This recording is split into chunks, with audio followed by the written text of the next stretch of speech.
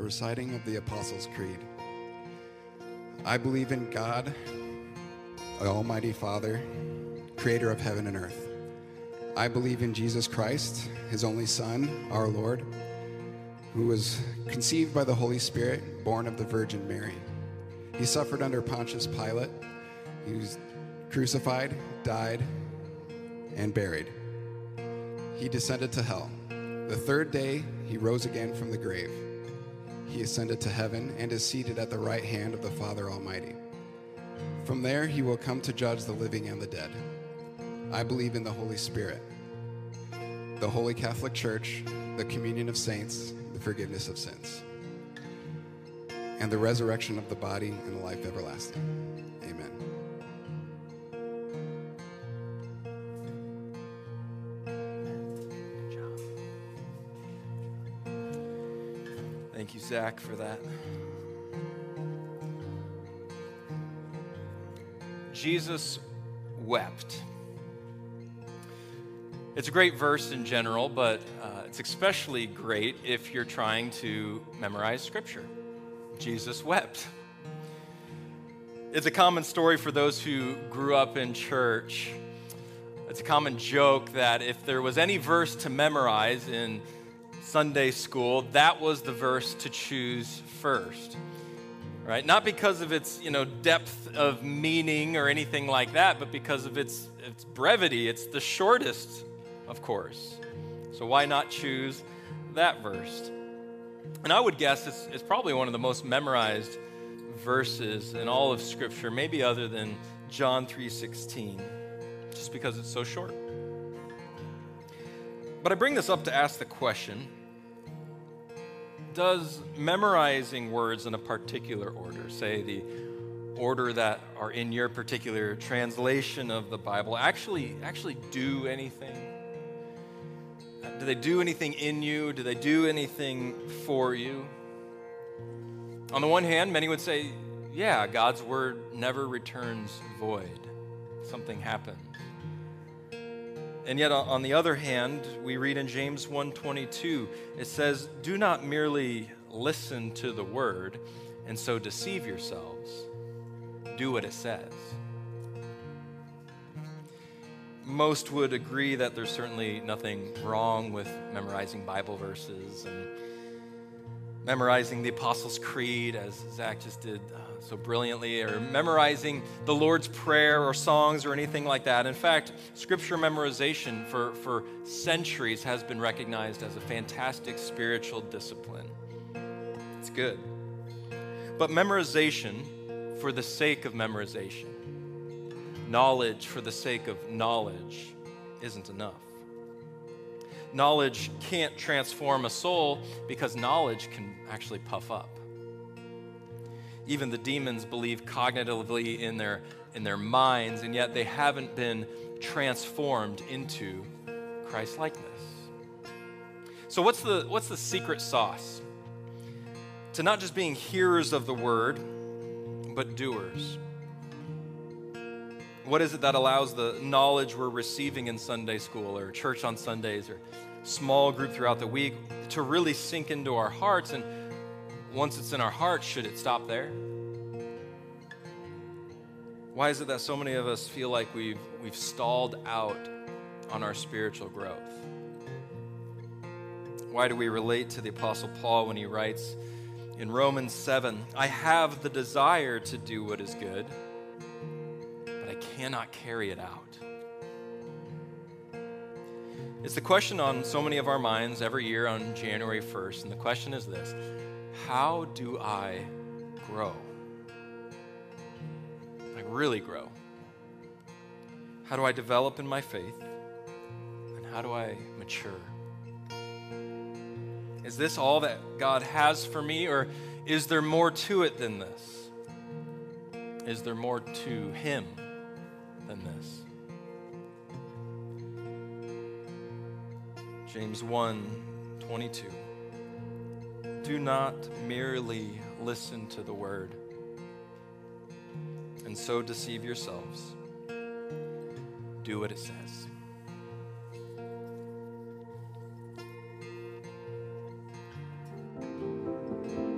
Happy New Year. Anybody out there get some rest last night? Feeling rested today? Up late, people asking like, hey, did you stay up late last night? Were you there at midnight for it? And I was like, I was awake at midnight, but only because Christy elbowed me and said, quit snoring at that point. Other than that, I go to bed early. I don't stay up for the ball to drop or anything like that. And looking forward to talking today a little bit about New Year, just talking to the Lord. Hey, Lord, what do you want Radiant to know in this coming year? And I had a great sermon about how to be loving and kind as a church. And then I went and played cards last night with like 14 people from Radiant. And I walked away from that after it. I'm like, no, they just need Jesus, man. That's all they need. I just need to talk about Jesus, man. They're brutal. And nothing will turn a nice, friendly grandma into a card shark faster than a good game of Uno, man. My goodness on that. You're like, yeah, Uno, draw 4. Thanks on that. But having a good time. I am looking forward to diving in today. You know what? Playing cards last night, I was reminded of why I enjoy groups so much, whether that's our large group gathering here or just hanging out in small groups. And it's just the group dynamics. You know, if you're in a group long enough, you realize there is some people in there that are a little more extroverted than some of the others are. You know what I mean? They'll talk a little more. They're a little more outgoing and friendly. And then there's the introverts sometimes we see in there. And sometimes they're a bit more reserved. And, you know, when they talk, they usually have something really great to say, but kind of keep to themselves. There's a group of people that just have this natural gift of hospitality. And I love that group of people. And then there's people like me that like to eat their hospitality, and I'm very thankful for all that they do. If you get into a group, you know what, there's always one or two in there that they love to go the deeper dive. They really like to tear into Scripture and to learn some more. And as a group, if you were to announce, hey, you know what, we're going to spend the next week, I think, in the book of Leviticus, they would be like, score, man, like best day ever for them. Then there's another group of people in small group, man, they just have hearts like shepherds. They love caring for people. They love building a family and building others up. And man, we could just use more and more of those kind of folks. And we love having them in the small groups. But then there's a third group that we get of folks, and I love these folks too, but they've just got this angst. They've got this passion to get in the game, to make a difference in their communities, to serve, and to do all kinds of things, to be the hands and feet of Jesus in the community, and we love them too. And what I've learned in any small group, and it's true here even on Sunday mornings, we need all three.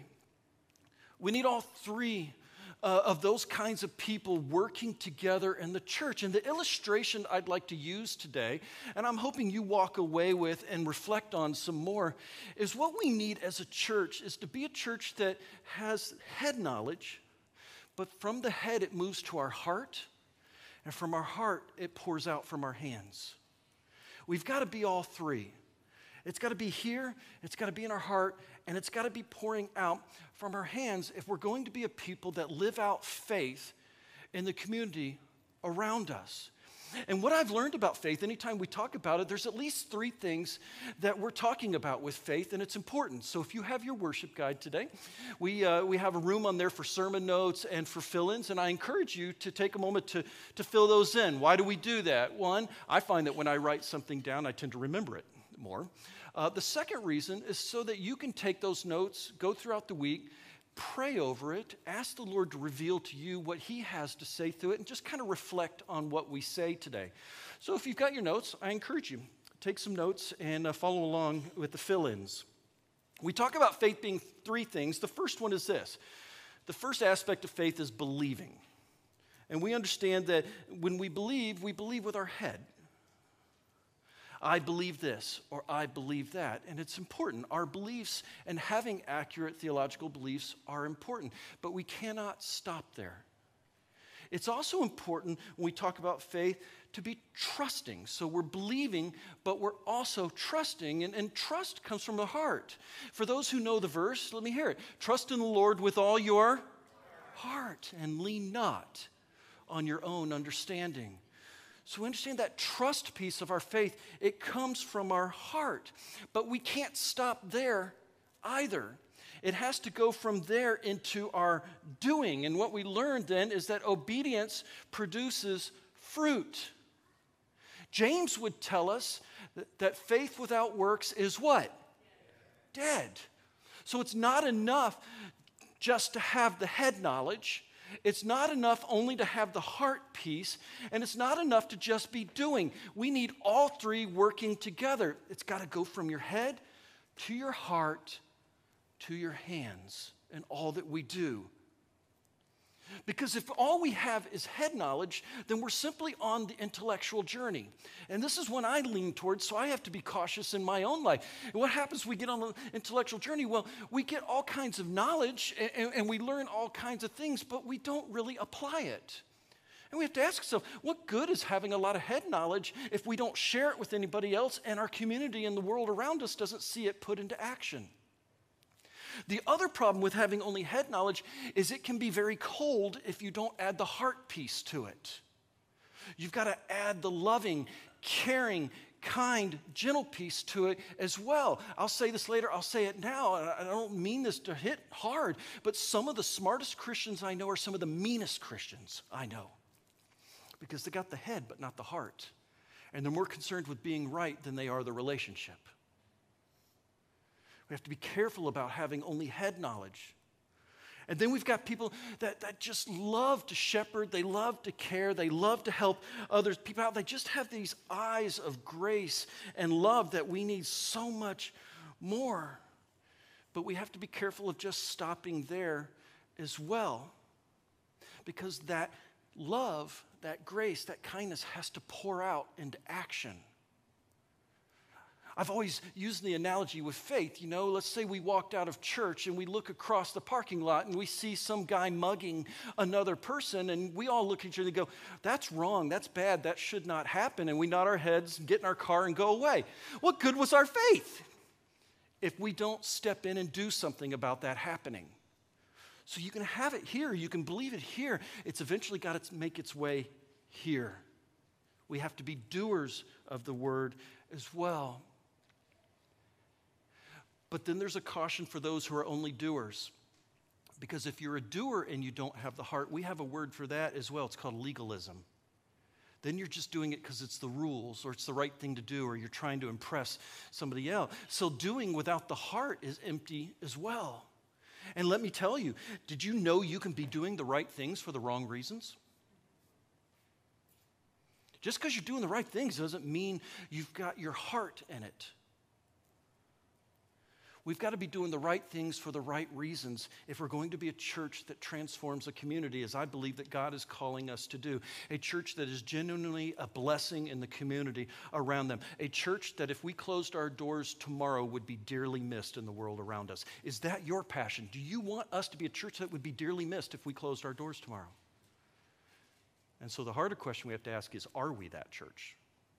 And we're going to talk about that more in the next few weeks. We have to make sure that our love aligns with our heart and our head and our hands. In fact, and this matches, by the way, what we've learned in the Old Testament and the New Testament.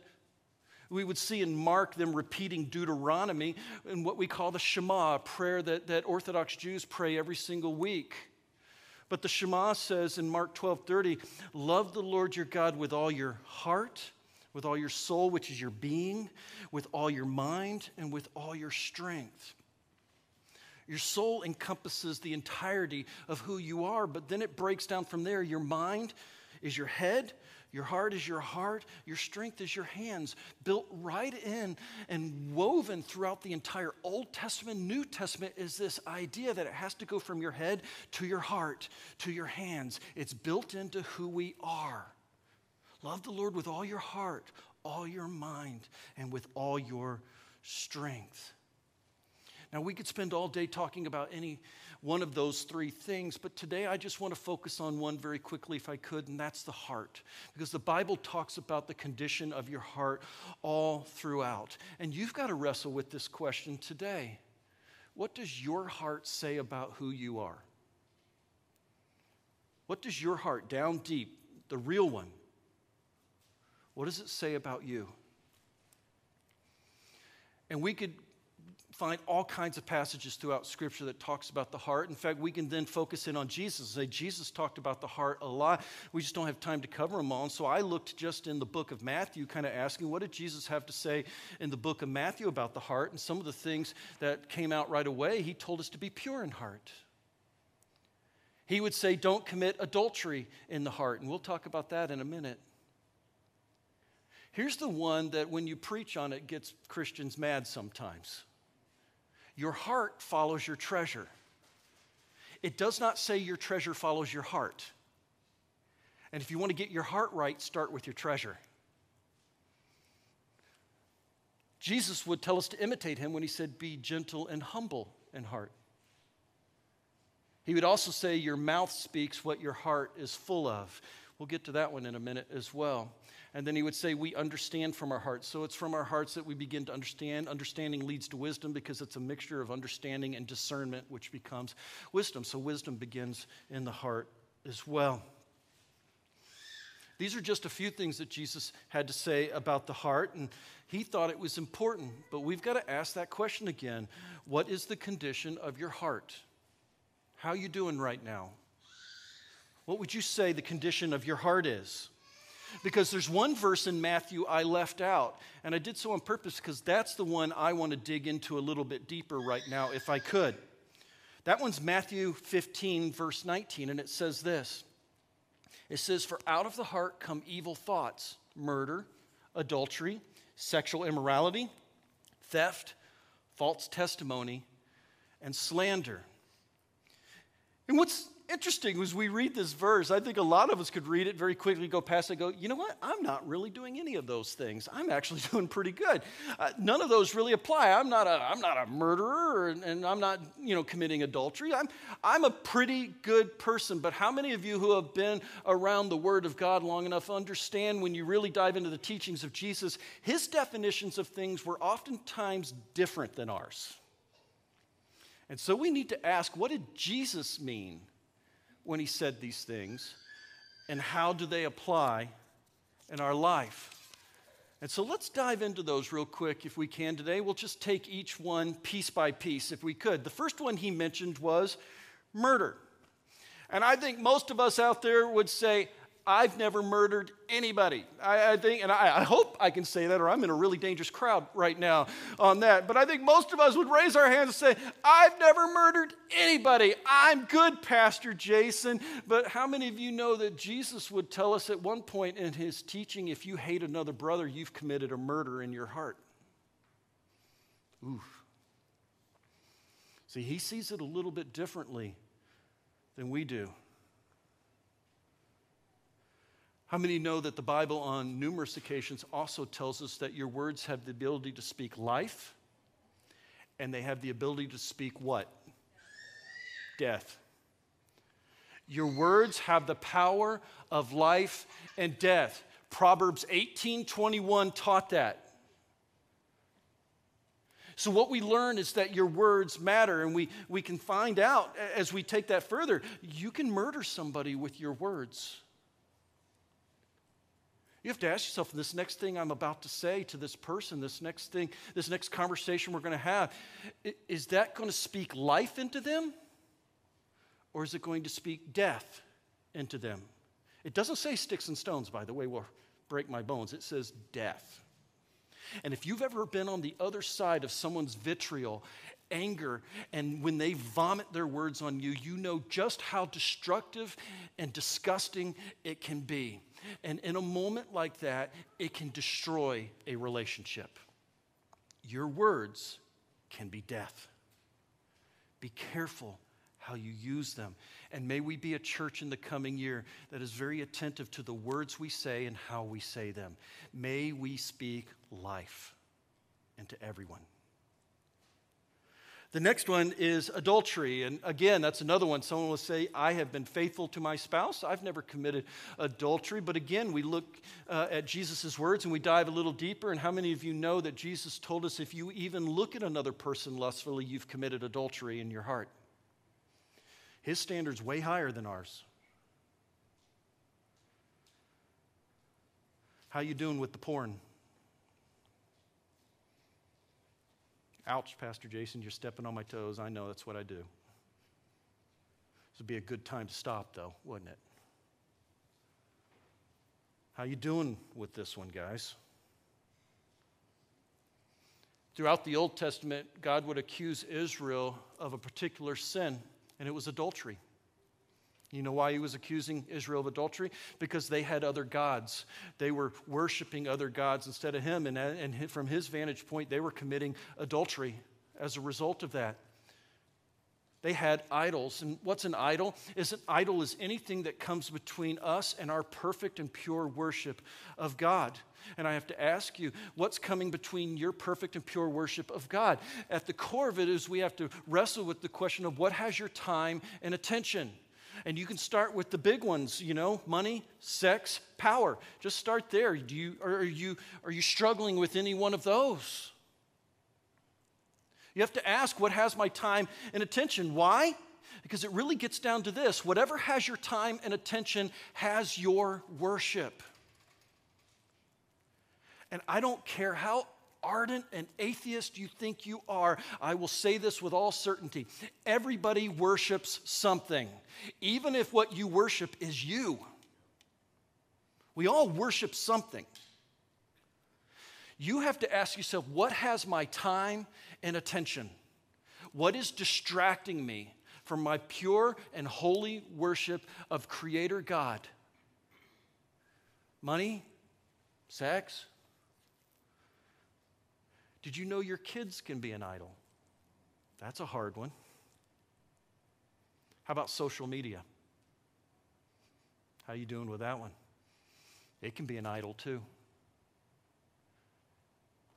What is it, and this is a great time of year to ask, that is keeping you from worshiping God in absolute abandonment? Because I want that for you in your spiritual life. The third one, let's grab another tough one. Sexual immorality. I've had people tell me recently, Jesus never talked about sex or sexual immorality or anything like that. And I'm like, oh yeah, it's right there in that verse. He most certainly did. And we don't have time to dive into this one clearly, so let me just make you mad as quickly as I can on this one, on that. And the point is this. Jesus was not unclear about what sexual immorality was. And when Jesus spoke about sexual immorality, he spoke about it from the perspective of a first century Orthodox Jewish person that had a strong understanding of the Old Testament. He did not care about what the United States, Western Hemisphere, and the world of 2023 thought about sexual immorality. He was only concerned with what the Old Testament had to say about sexual immorality. Are we clear on that? I know we don't like that because we want to bend and twist Scripture to be whatever we want it to be, and we're afraid of upsetting relatives and friends by having a conversation like that. But you know what? How many of you know Jesus was so popular in his day by telling the truth, they nailed him to a cross? He didn't mix his message with the culture, and he didn't water it down. We need to be asking that too. But did you know sex is not the issue at the center of sexual immorality? What's at the center of the issue of sexual morality is this. It's using a God-given gift in a God-forbidden way. And there can be things other than sex that you can use in God-forbidden ways, because sex is a gift. It's a gift given to us by the Creator to be used in the confines of marriage. But there are other things you have been given as gifts from God, and you have to be asking yourself, am I using them in a God-loving way or a God-forbidden way? Are there things in your life that you are not doing that God would frown upon? And that's a hard question on that, but we all need to ask it. The next one is theft, and obviously when we're talking about theft, we're talking about stealing, and we don't spend a lot of time on this one. We teach our kids this, or we should. I'd call it, kindergarten philosophy. Most kids grow up learning and should learn that, if it doesn't belong to you, don't take it. That's stealing. And very rarely would I sit in a room and go, hey, theft is wrong, and someone go, no, I totally disagree with that, Pastor. I mean, it's just kind of understood. If it doesn't belong to you, you don't take it. But did you know there's other things you can take from people as well? You can take away their love, their joy, their innocence. You can take away their trust. You can steal hope if you're not careful in someone. I have to ask you, are you the sort of person when someone hangs out with you and they're around you for a time, do they feel more empowered to be loving, joyful, kind, and gentle? Or can we just be honest, are you kind of a crotchety, angry, mean, argumentative person? We want to be a place where we can be a hope giver, but not a joy taker in our lives. And while I can come and steal your wallet, that's one thing. But you know what? When you steal someone's joy, that's something else altogether. Are you a light in the people's lives around you? And when they're around you, do they have a sense of joy and hope and peace and love being around you? The next one is false testimony. And again, another one we teach our kids. What's at the core of false testimony? It's lying. When you give false testimony about somebody else, you're lying. And most of us know you shouldn't lie to each other. But there's a form of lying that can be harder to see, and we covered that in a sermon series this past year. Here at this campus, Pastor Ben spoke on it for 4 weeks. The series was Live No Lies. And what we've discovered is that there are lies that we tell ourselves, there are lies that the culture tells us, and there's another way of lying too that many of us have to work through. We lie when we pretend to be something we are not. When we put a mask on. And this one's destructive to relationships. Why? Because at the core of healthy relationships is the necessity for authenticity, transparency, and for being real. And when we put masks on and we try to pretend to be something we're not being authentic anymore. We're lying. Not only are we lying to others, but we're lying to ourselves. And this year, I want us to stop lying to ourselves. And you know what the biggest lie is we believe? We believe the lie of the enemy that says, listen, if you take the mask off and if you show them who you really are and they get a picture of who you really are and what you think, they're going to hate you. That's a lie from the pit of hell. What would it look like if we were a truly transparent and real community of people who looked at each other and loved each other for where we are and said, I love you because I was loved and I serve a loving God. And we see them with grace, because I have to tell you something. When God found me, I was not in a good place. And He loved me anyways. He will love you too. Stop lying to ourselves. And the last one can be even worse, and that one's slander. Slander involves some of these other lies that we've already talked about, because it can be with our words, and it can be through lying, and it can be through stealing. It involves a lot of these other aspects, but it's unique in it because slander is particularly destructive to relationships. And at the core, what I'm asking for us as a church in this next year is, can we build someone up rather than tearing them down? What if our posture in every conversation, everything we do, was to build somebody up rather than to tear them down? There's a lot of ways that we can tear each other down. They're subtle. You can gossip about somebody behind their back. We call that the meeting after the meeting. You can plant seeds of doubt in their character. Have you ever been around someone like that? Yeah, he's a good person, but, he's got that thing. Or, well, did you hear that little thing on that? And we just plant these little seeds, but over a while, it's a death by paper cuts, isn't it? Those seeds get planted and grow. And the third thing is we can just say things that aren't true. All three of those things are destructive, not only to our relationships, but as a church community, the relationships in our small groups, wherever it may be. So I'm asking two things of the church this year. And if you don't take anything away, take these two things, please, today. It's so important. The first one is this: assume the best in others before assuming the worst. If someone does something you're not sure of, is your first thought, hey, you know what? There's something I don't know. I don't see the whole story. You know what? There's some things I need to go find out. Or is your first thought, what a jerk, what a creep. They're evil. What would it look like as a church, as a body, if we chose to assume the best in each other before we assumed the worst? How would that change our relationships? The second one's just as hard. May our posture be that we protect people's greatness in everything we do. You say, what do you mean by that, Pastor Jason? What I mean is this: built firmly into the Genesis story and throughout the Bible is this: each of you are the image bearers of God. You are His reflection, and God doesn't make junk. And our job is to protect one another, especially Christians. Because if you're a Christian, you are a child of God.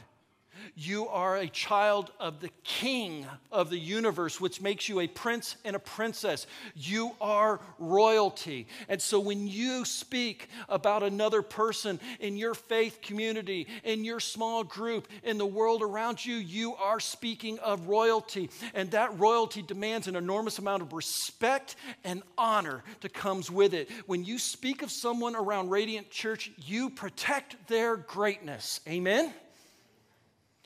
What could God do with a church that does these two things? Assumes the best in others before assuming the worst, and protects the greatness of someone at all costs. That is a church, I believe, that can transform a community. And we all nod our heads, but these are pretty hard. Because it means that next time someone makes you angry, says something you don't want to hear, doesn't do something you thought they were going to do, you've got to assume the best before assuming the worst. And we do not go behind their backs and talk about them and tear them down. We protect each other's greatness at all costs. What could God do with that church? And so my hope this year is that we're a church that embodies all three of those postures. May it come from our mind to our heart and be outpouring from our hands. Because again, it's not enough to just have it in the mind. If that mind doesn't have any heart, it's cold, it's just data, it's just information. We need more than that. And then we've got to do a heart check this time of year. We've got to say, how's my heart doing? Because there's a haunting verse where Jesus is quoting the prophet Isaiah, but I never forget this verse. I remember the first time I read it, it just landed like a brick. And what's that verse? Matthew 15. He says to us, these people, they honor me with their lips, but their hearts are far from me. And what is the result of that? They worship me in vain. What good is head knowledge without the heart? And what good is the heart without the doing? They've got to work together. Otherwise, our worship is in vain. How's your heart? We start talking about church. Are you just going through the motions? Just checking it off a list? Or are you passionately in love with Jesus? But I don't want to end it there. More than that. Yes, are you passionately loving Jesus? Can I ask the harder question? Are you passionately in love with His family? You know what I mean? Oh, we'll all sit there and go, I love Jesus. I mean, that's good. Culture won't even hate you for that one. It's a whole nother thing to show up and say, I am passionately in love with the family of God. How's your heart doing? And that outpouring of love for God and His people and His community, does that make its way to your hands as you become the hands and feet of Jesus throughout the world? I want us to be a blessing to our community. That if Radiant Church shut its doors tomorrow, would be dearly missed. And I think it's time for us to roll up our sleeves and ask, what does that look like and how do we do it? It's time to get dirty, and it's time to get her done. From the head, to the heart, to the hands. Because we need all three. Let's pray.